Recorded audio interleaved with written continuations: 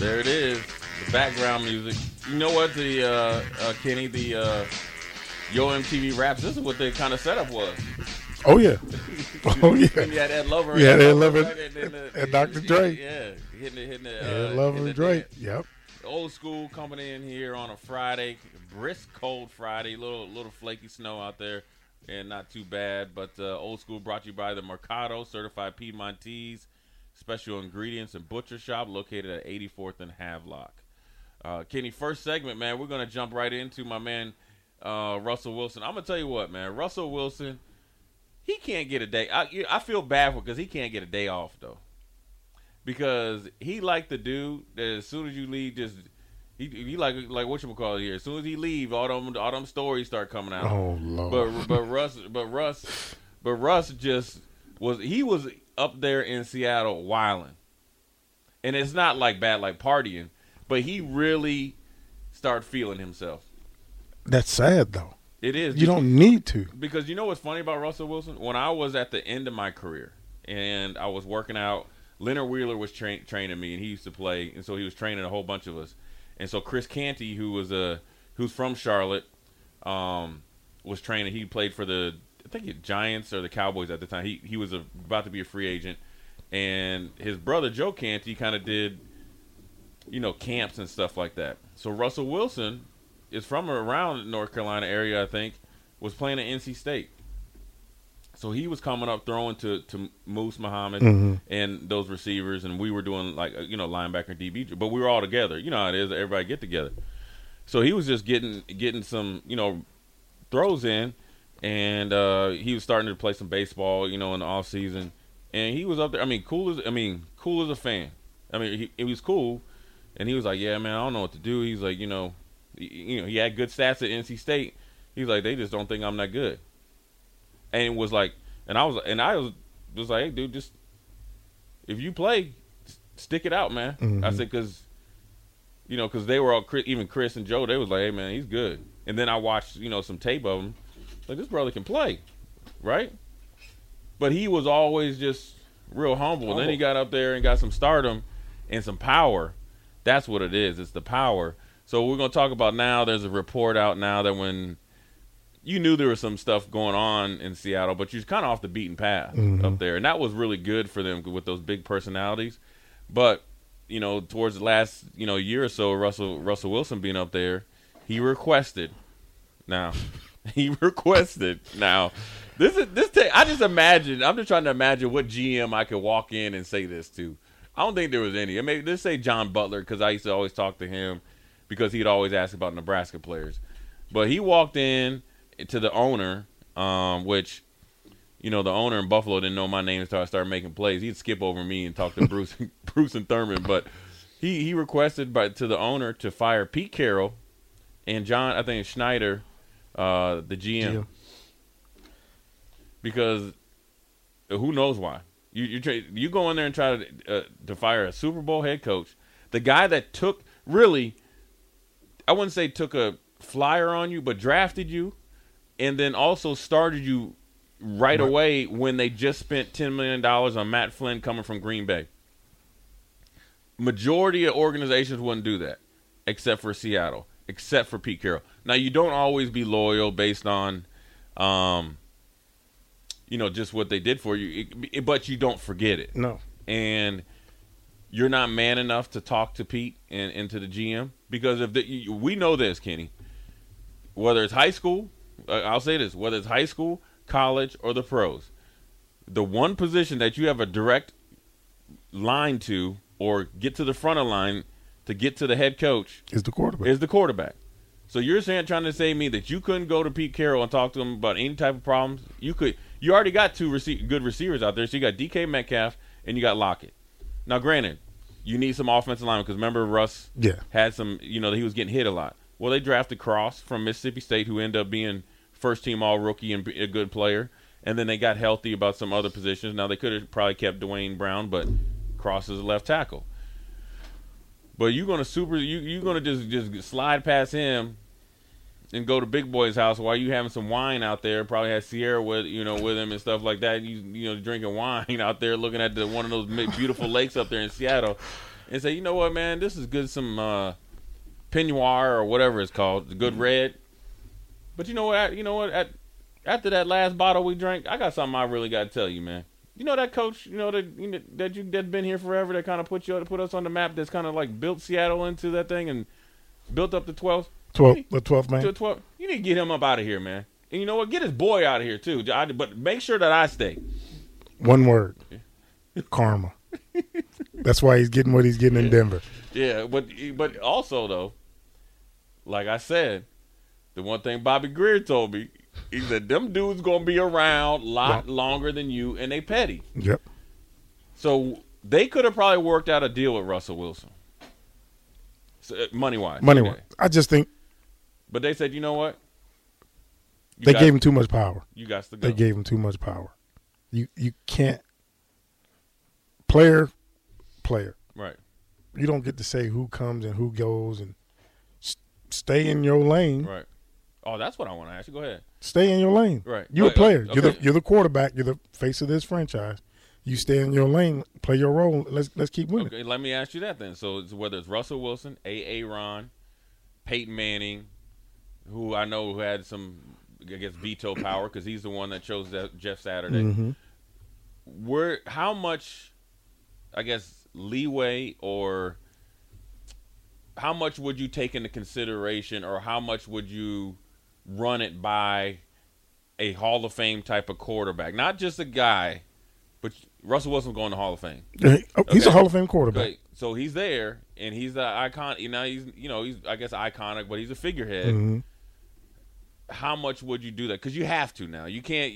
I mean, like Green Bay, like the biggest thing I think what they did with Aaron Rodgers, in my opinion, is they never.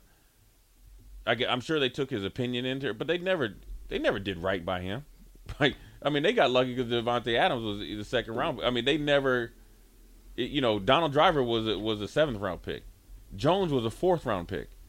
Jordy Nelson was a 2nd or 3rd round pick. I thought he was later than that. Yeah, he might have been. But he balled out. But, again, look at all them dudes that they could have probably drafted, and especially when he needed them. Mm-hmm. So, how much would you do it? I think you sit down with him and get his input and say, "This is what this is what we're thinking. What do you think?" Right. But you don't get the final say. Right. Yeah.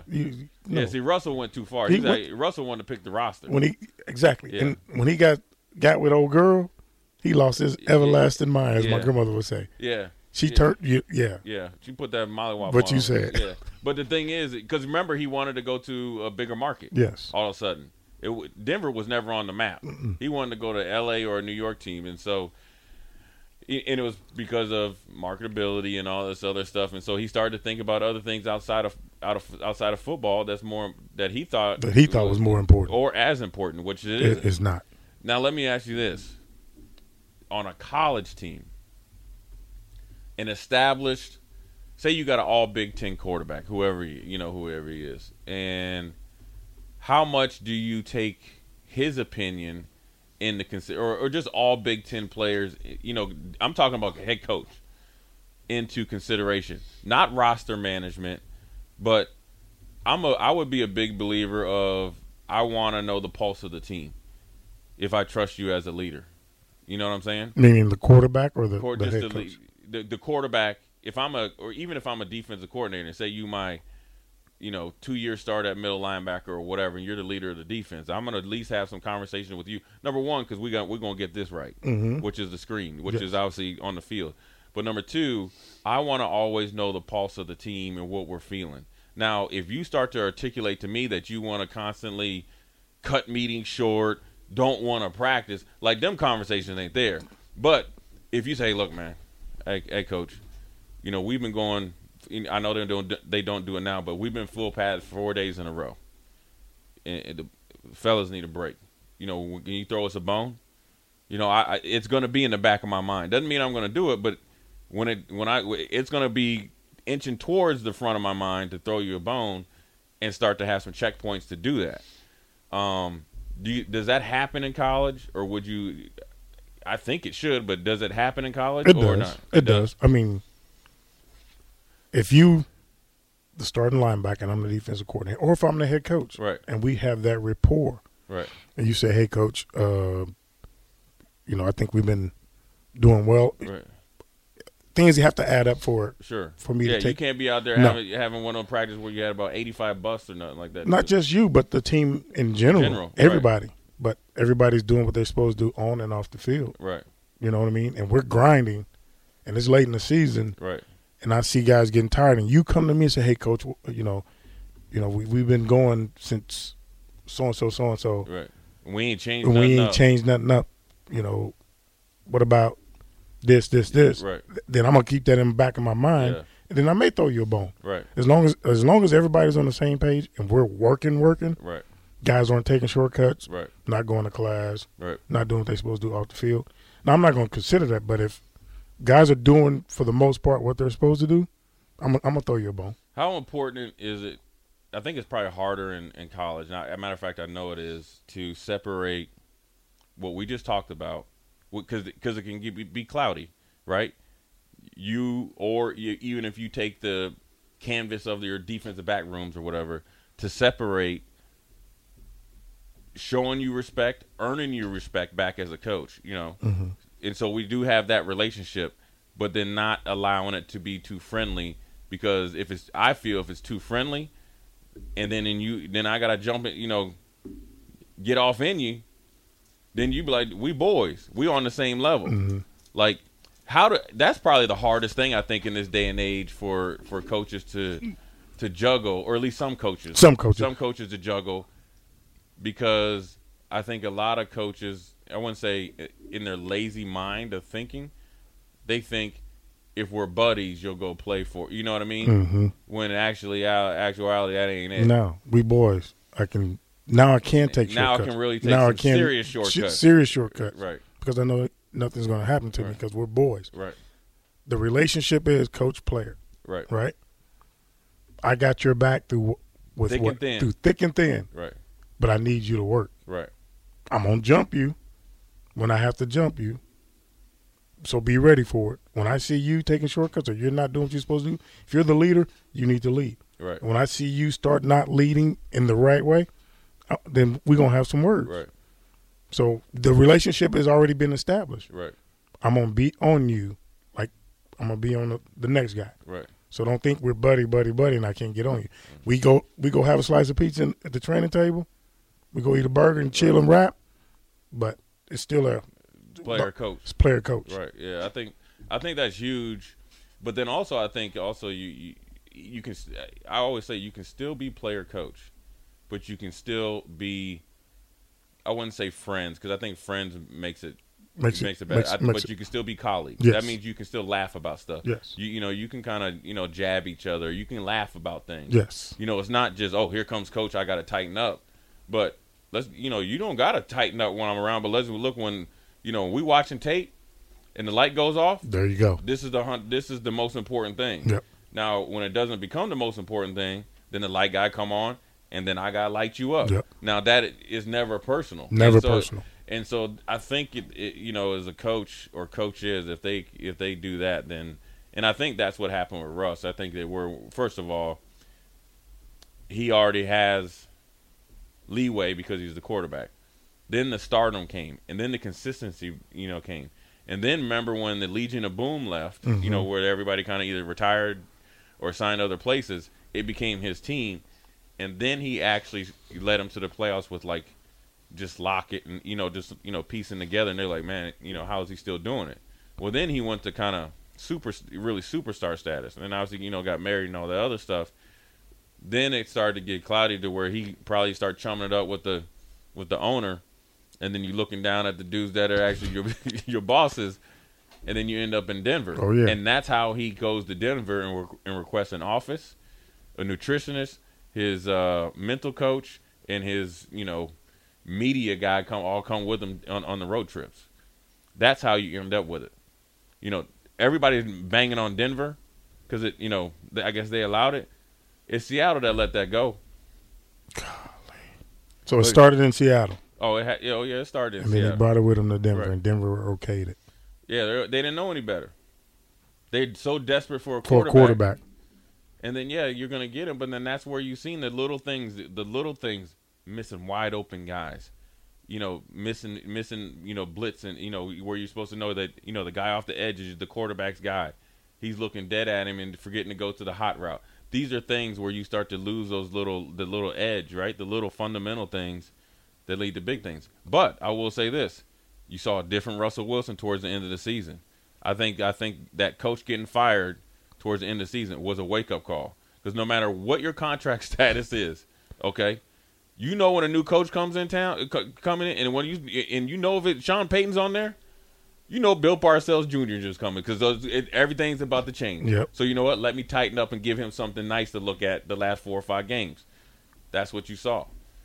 So it's going to be real. I know Raph is out. I know he's up in Omaha. I'm sure he's probably he's loving it right now. He's loving it. We talking about the Broncos. We're going to end it. We ain't talking about the Broncos no more. No more, Raph. But Russell Wilson has got to stay at you. I'm gonna do it like my man Eric Mays. You know what Eric Mays is? Up in Flint, Michigan. He's all over the internet. He's the city council. He's trying to get. He's always telling you got to stop doing this. So you know what we got to do? We have got to stop talking about the Broncos, and we have got to go to break. So Austin, get us to break.